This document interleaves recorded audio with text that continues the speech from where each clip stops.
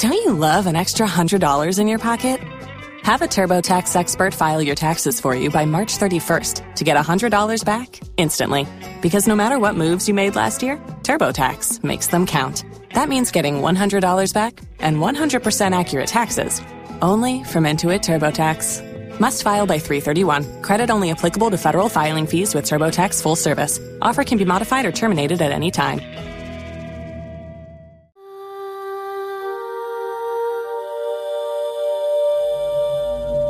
As the sunlight fades to darkness,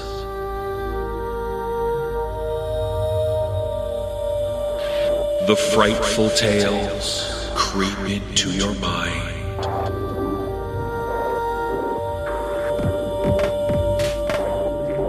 It's time to give in to your fear.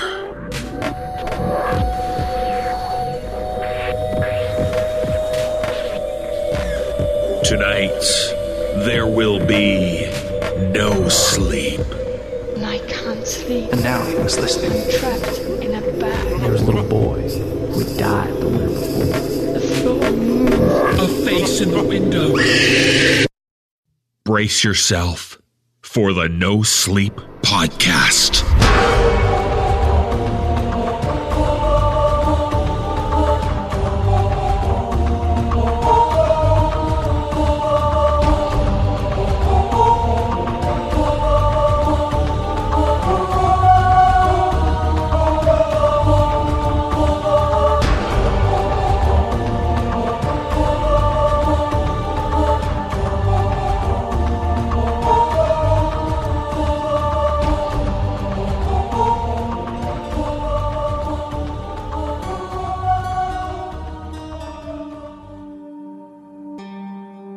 It's episode 23 of Season 3. Welcome to the show. I'm your host, David Cummings. We have 6 tales for you in this episode, featuring stories about mystical memories, agonizing antics, and sweet suffering. I want to express my sincere thanks to everyone who sent emails and messages and comments regarding the announcement about Season 4. I'm thrilled so many people are not only looking forward to the new season, but that many of you have expressed your willingness to support the show by purchasing a Season Pass 4. I'm going to have more information about Season Pass 4 on the next episode, but I do want to make just a couple of quick points. Despite the fact that my announcement in the last episode made it sound like the season had ended, Season 3 is not yet over. Obviously, there is this episode, and there will be 2 more after this. Episode 24 comes out in 2 weeks on April 27th, and Episode 25, the season finale, comes out on May 11th. I'll take an extra week off in between seasons, and Season 4 will launch on June 1st. I've got some exciting stuff planned for our season finale. I'll announce a contest where you can win a limited edition No Sleep t-shirt. As well, the release of the season finale on May 11th will mark the first day of pre-orders for Season Pass 4. Also, if you're a Season Pass 3 member, you can expect another bonus episode coming out soon. It's an episode of flash fiction, those short but terrifying tales that are fast but frightening. So, whether you're a member or a free listener, make sure you check out those upcoming episodes. There will be plenty of good stuff to hear. But, as I said, Season 3 is not yet over, and Episode 23 is just getting started. So let's get on with the show.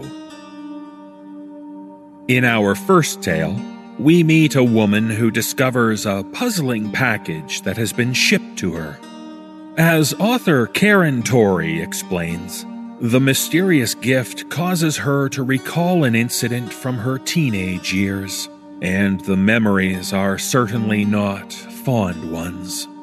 Narrator Elle Bentley reads the tale for us about the ominous message found in the morning mail.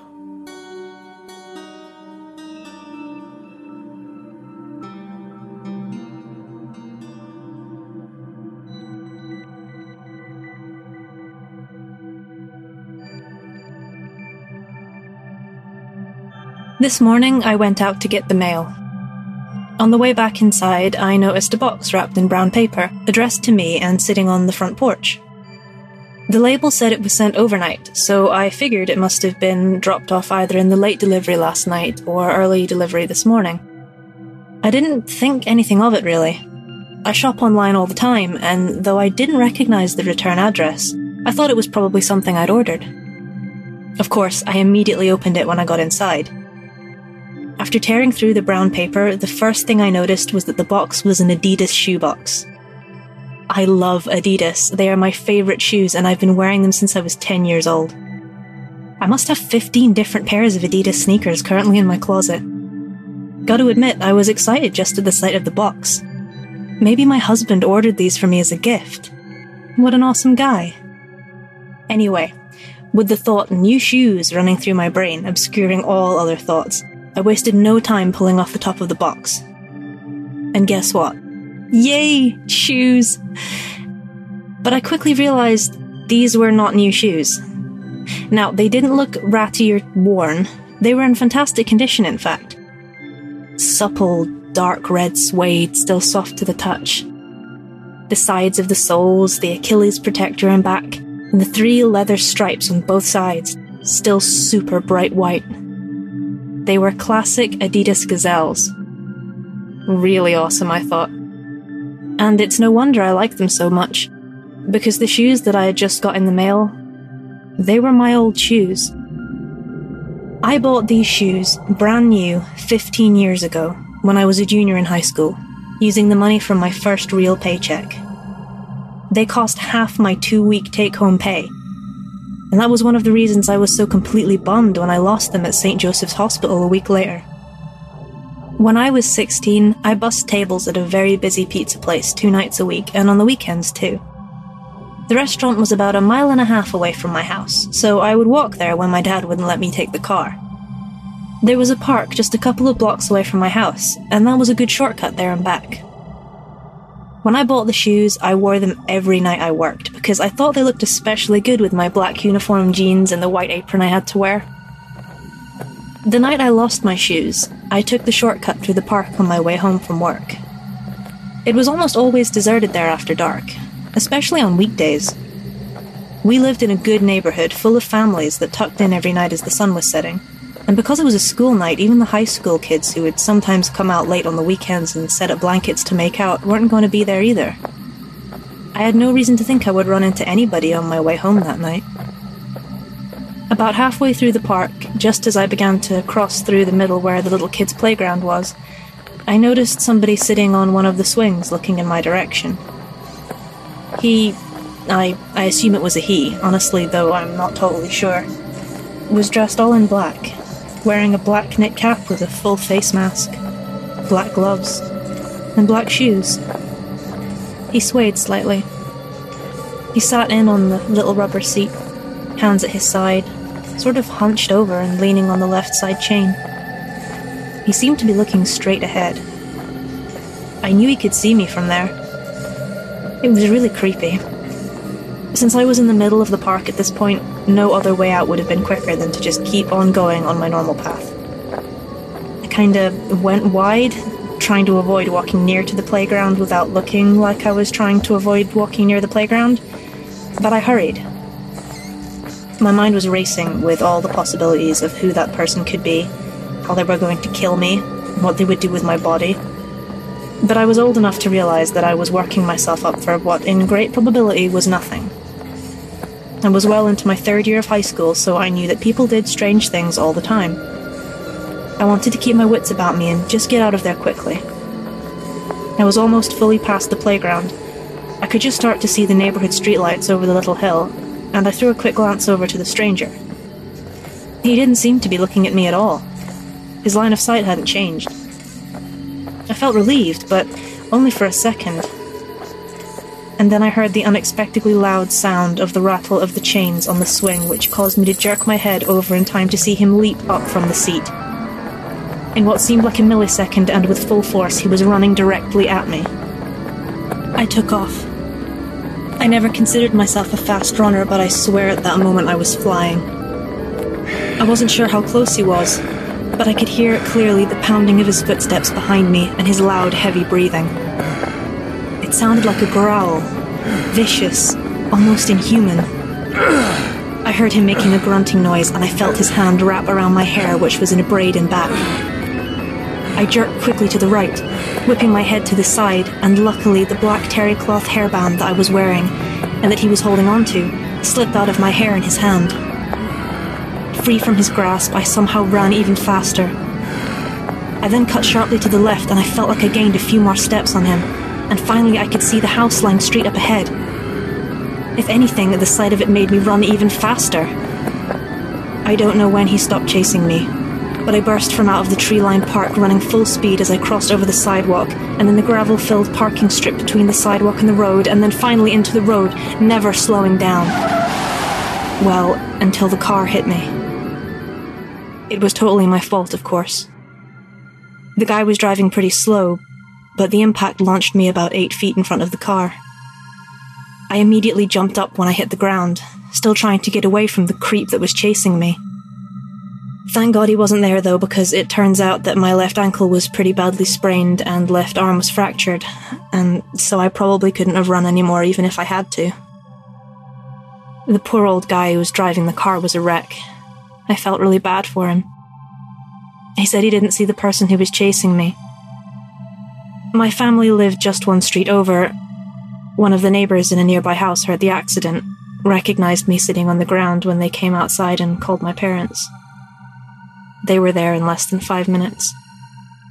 I explained everything to them about the man in the park as they drove me to the hospital. At the ER, when I got into an examination room, they made me take off my shoes and my clothes and put on a hospital gown. While I waited for the doctor to see me, a police officer came into the room and took my statement about the person in black clothes who was chasing me.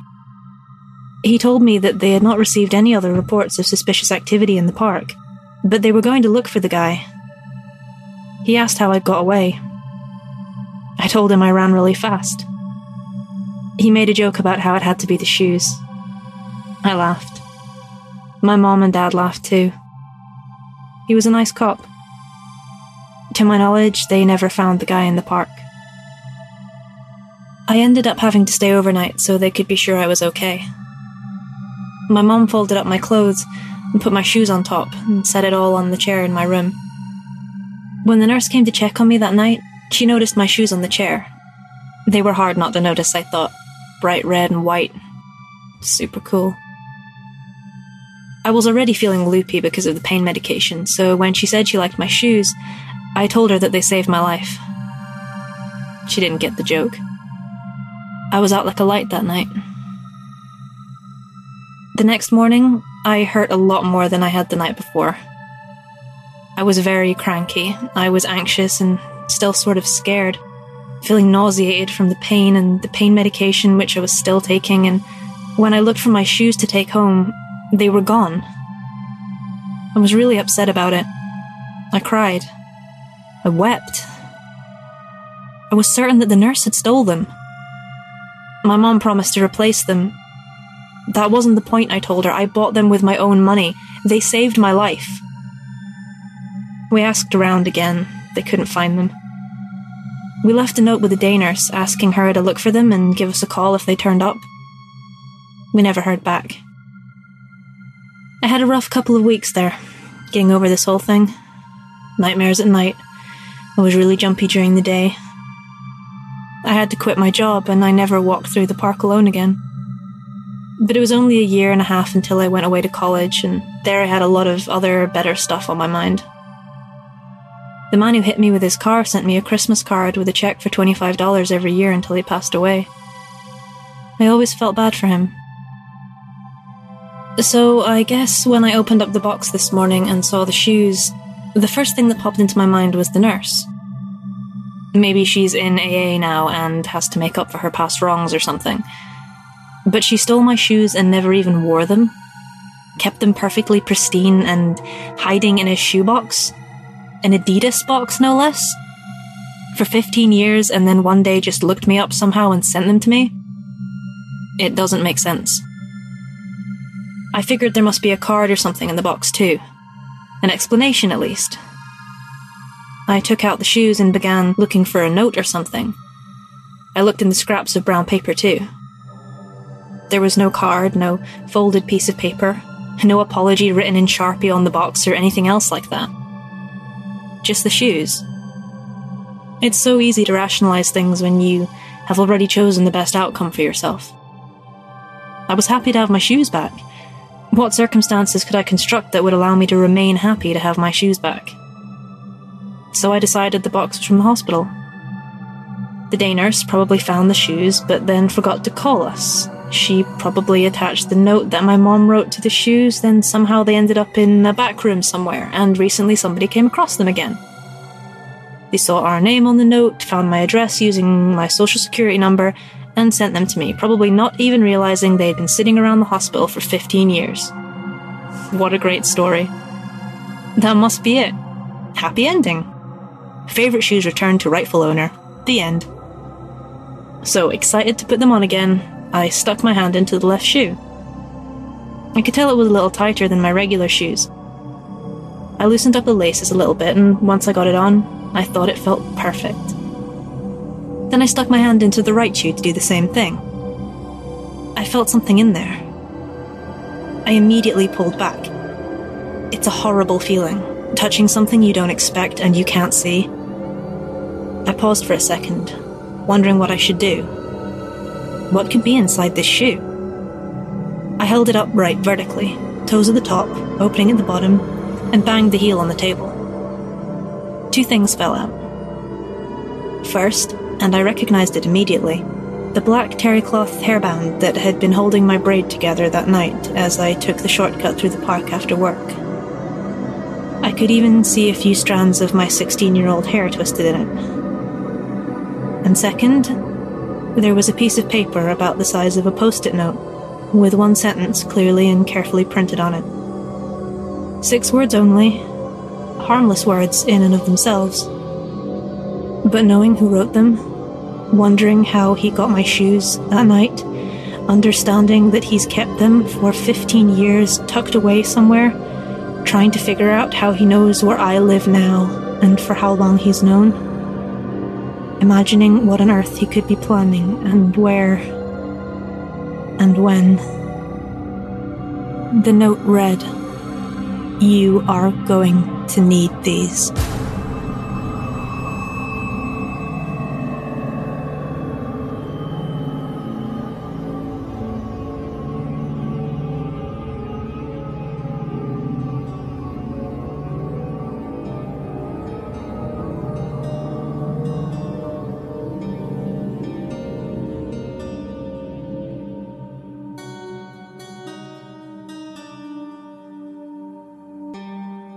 It's not uncommon for people in the military or police force to avoid talking about the disturbing aspects of their careers. But as author Miss Hannah writes, when a young man probes his grandfather for the grisly details about his time as a police officer, it quickly becomes clear why the long-buried story has remained a secret. Against his better judgment, we learn the details about the stuff my grandpa saw.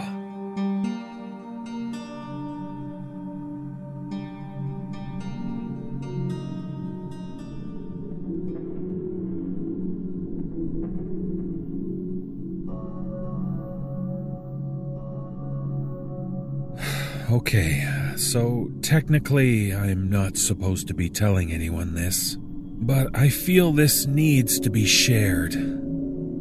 I do feel a bit guilty, but someone needs to hear this. My grandpa is a pretty reserved man. He's usually emotionally stoic and doesn't regale the adventures of his past years too often. But once in a blue moon, you can get him to tell you one of his killer stories. I've heard plenty of stories from my grandpa before. All of them have been either incredibly amazing or just utterly bewildering. My mom says that the best stories my grandpa has are from his war days and when he was a police officer. Last night, it was just me and my grandpa at home together, and we got into a pretty deep conversation while sitting in the living room. We somehow ended up on the topic of his law enforcement days. I knew my grandpa didn't like dwelling on this particular topic, but my nagging curiosity got the better of me.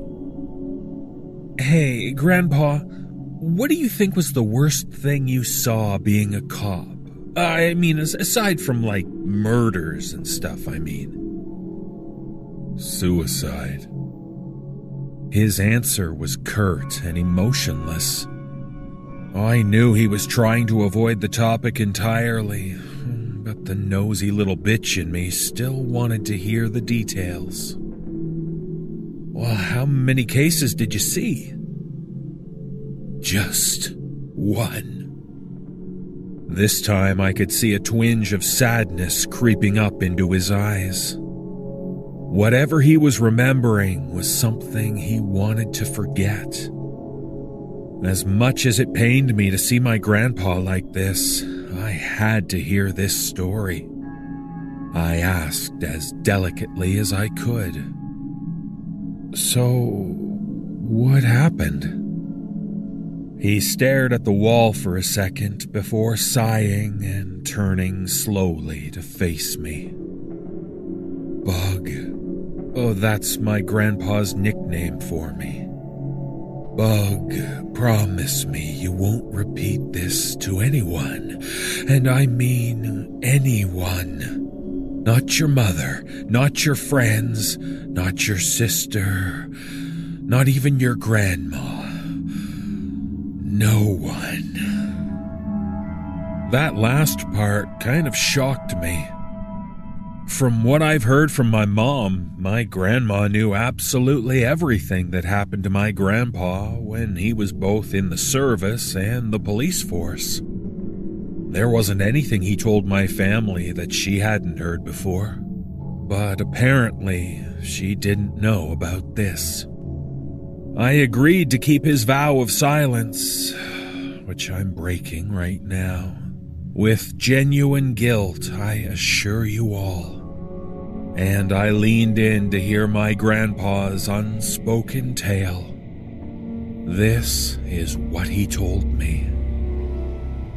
My grandpa was working late when a message came in through his radio about assistance being needed with a home investigation on the other side of town. A call had come into the station from a worried woman saying that she hadn't heard from her neighbor in over 2 weeks and was beginning to think something terrible had happened.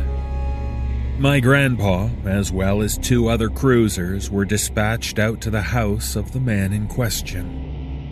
According to my grandpa, the man's house was up in a place known as Pill Hill. The area had been nicknamed as such by the locals because the only people who lived up there were excessively wealthy doctors.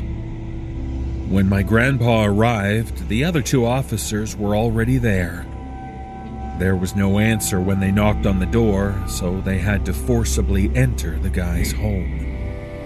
My grandpa said that this place was one of the biggest houses he'd ever seen.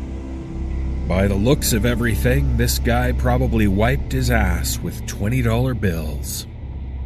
The walls seemed to go on for miles in practically every room, and priceless antiques and expensive-looking furniture littered the place.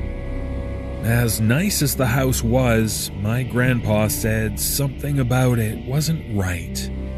All the furniture, the couches, chairs, tables, etc., had been turned upside down or clustered in front of all the closet doors. Something even more unsettling my grandpa had noticed was that whoever had been in the house had taken all the mirrors off the walls, which were now resting on the floor, and covered them completely in black electrical tape or broke them. Aside from the weird placement of the furniture and the mirrors, the house looked normal. There was no sign of a struggle or forced entry. The place looked virtually untouched by any kind of criminal activity. The house was enormous and had dozens of different rooms that needed to be explored. Since there were only 3 men on site, taking the time to look in every room was a pretty time-consuming task. The longer my grandpa looked, the more he began to feel uneasy. The house looked inhabited, but there was no one to be found. About 10 minutes into the search, my grandpa took the liberty of heading upstairs alone. You see, he was armed, so he didn't require full assistance. While the other 2 officers were still spread out across the massive lower floor. It only took my grandpa a few minutes to realize that something upstairs was very wrong. There was shattered glass everywhere, and all the furniture was destroyed. Upon further inspection, all the glass scattered around appeared to be mirror shards. Every single one of the rooms were trashed, and nothing was in one piece. My grandpa called for the guys downstairs to come up to the 2nd floor and look through all the mess he was standing in. The 3 of them began to look in all of the various rooms in hope that the owner of the home was upstairs somewhere. That's when things began to get unsettling. As my grandpa investigated the upper level, he and the other officers were seeing something unusual. In almost every single one of the rooms, there was a recurring phrase scratched into the walls. We many, I many. What those words mean, I have no idea, and neither does my grandpa. Needless to say, everyone in the house was beginning to feel uneasy. Something was indeed very wrong. My grandpa tried to calm his nerves by rationalizing that maybe this man had a history of mental illness, or took some sort of medication that made him act erratically. Obviously, whoever owned this house was the culprit of all the disarray. But where the hell was he? At this point in the story, it was clear that my grandpa was beginning to relive everything that happened that night. The ending was close, I could tell, and it wasn't going to be good. I just stared at my grandpa, practically leaning inches from his face to hear the climax. He looked me straight in the eyes with an expression of honest fear and horror seeping from his aged face. He let out a ragged breath. That's when we found him. My grandpa was the first one to enter what appeared to be the man's master bedroom. There was blood everywhere. It stained the floor like a gruesome tie-dye. The officers who were following closely behind my grandpa stood stock still in utter horror, slowly turning their heads to gaze upon the vast quantity of blood that was spilled inside the room. One of the officers quickly radioed the station to dispatch a team of paramedics and any additional officers. Something awful happened here. Looking closer at the blood, it appeared that there was a long stain that led into a small passage branching off of the room.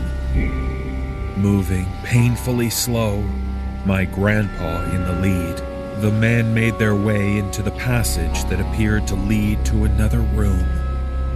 After following the trail of blood to its end, which wasn't that far, my grandpa and his fellow officers ended up in the master bathroom.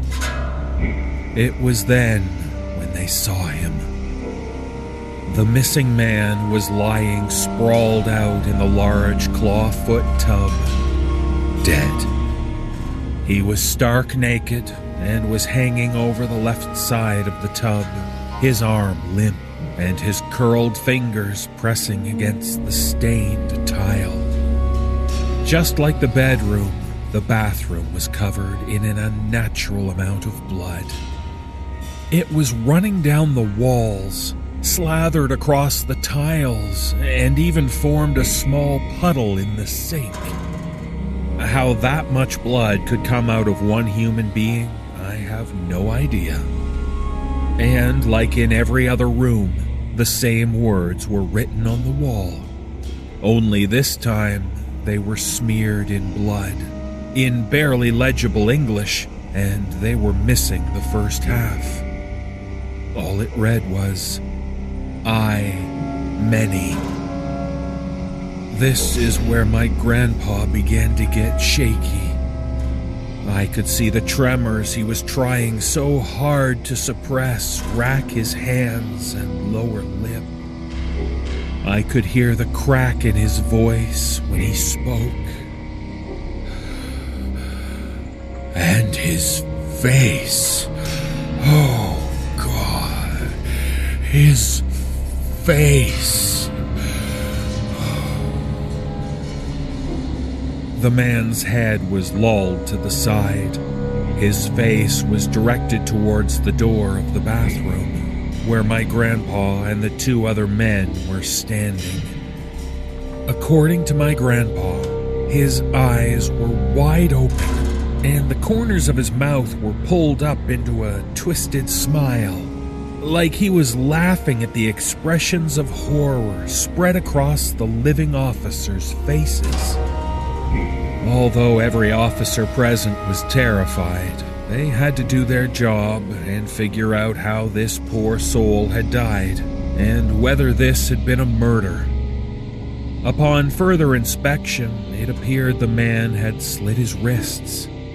The cuts were inflicted with a rather large shard of glass, which was found lying inside the tub, and ran almost the full length of his arm, starting at his wrist and stopping near the elbow. Both arms had been cut, and it was obvious that his wounds were self-inflicted. This was a suicide, a very gruesome suicide. Not long after the man had been discovered, the paramedics arrived, along with two other policemen, and all of the officers ventured downstairs to convey what had transpired. My grandpa said he had a hell of a time trying to explain to the paramedics what was waiting for them upstairs. Being a respectful man, my grandpa decided to wait to leave until the deceased man was brought downstairs and taken out of the home. Wanting to be alone for a moment to collect his thoughts, he wandered into the living room to sit down for a bit. He pulled a lone chair away from a cluster of various furniture pieces and took a seat. With closed eyes, he craned his head back in an attempt to rid his mind of the disturbing scene that he had just bore witness to. When he opened his eyes, that's when he saw them. Footprints. Human handprints and footprints covered the ceiling. All of them done in blood.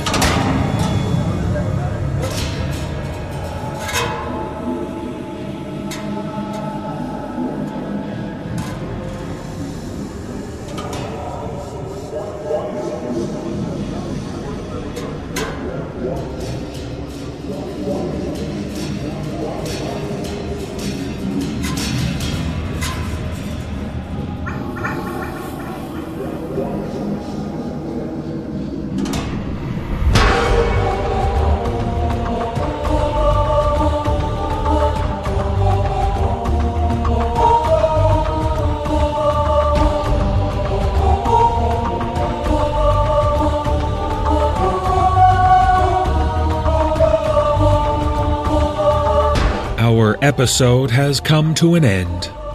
Thank you for spending time with us at the NoSleep podcast. If you would like to learn how you can hear the full-length version of this episode, featuring many more stories, please visit the NoSleepPodcast.com and click on the Season Pass link. Purchasing a season pass will help support everyone who contributes to the podcast. And in return, you'll get 25 full-length episodes and 3 exclusive bonus episodes, all for only $19.99. This is David Cummings. Thank you for listening, and join us again for the next episode of the No Sleep Podcast.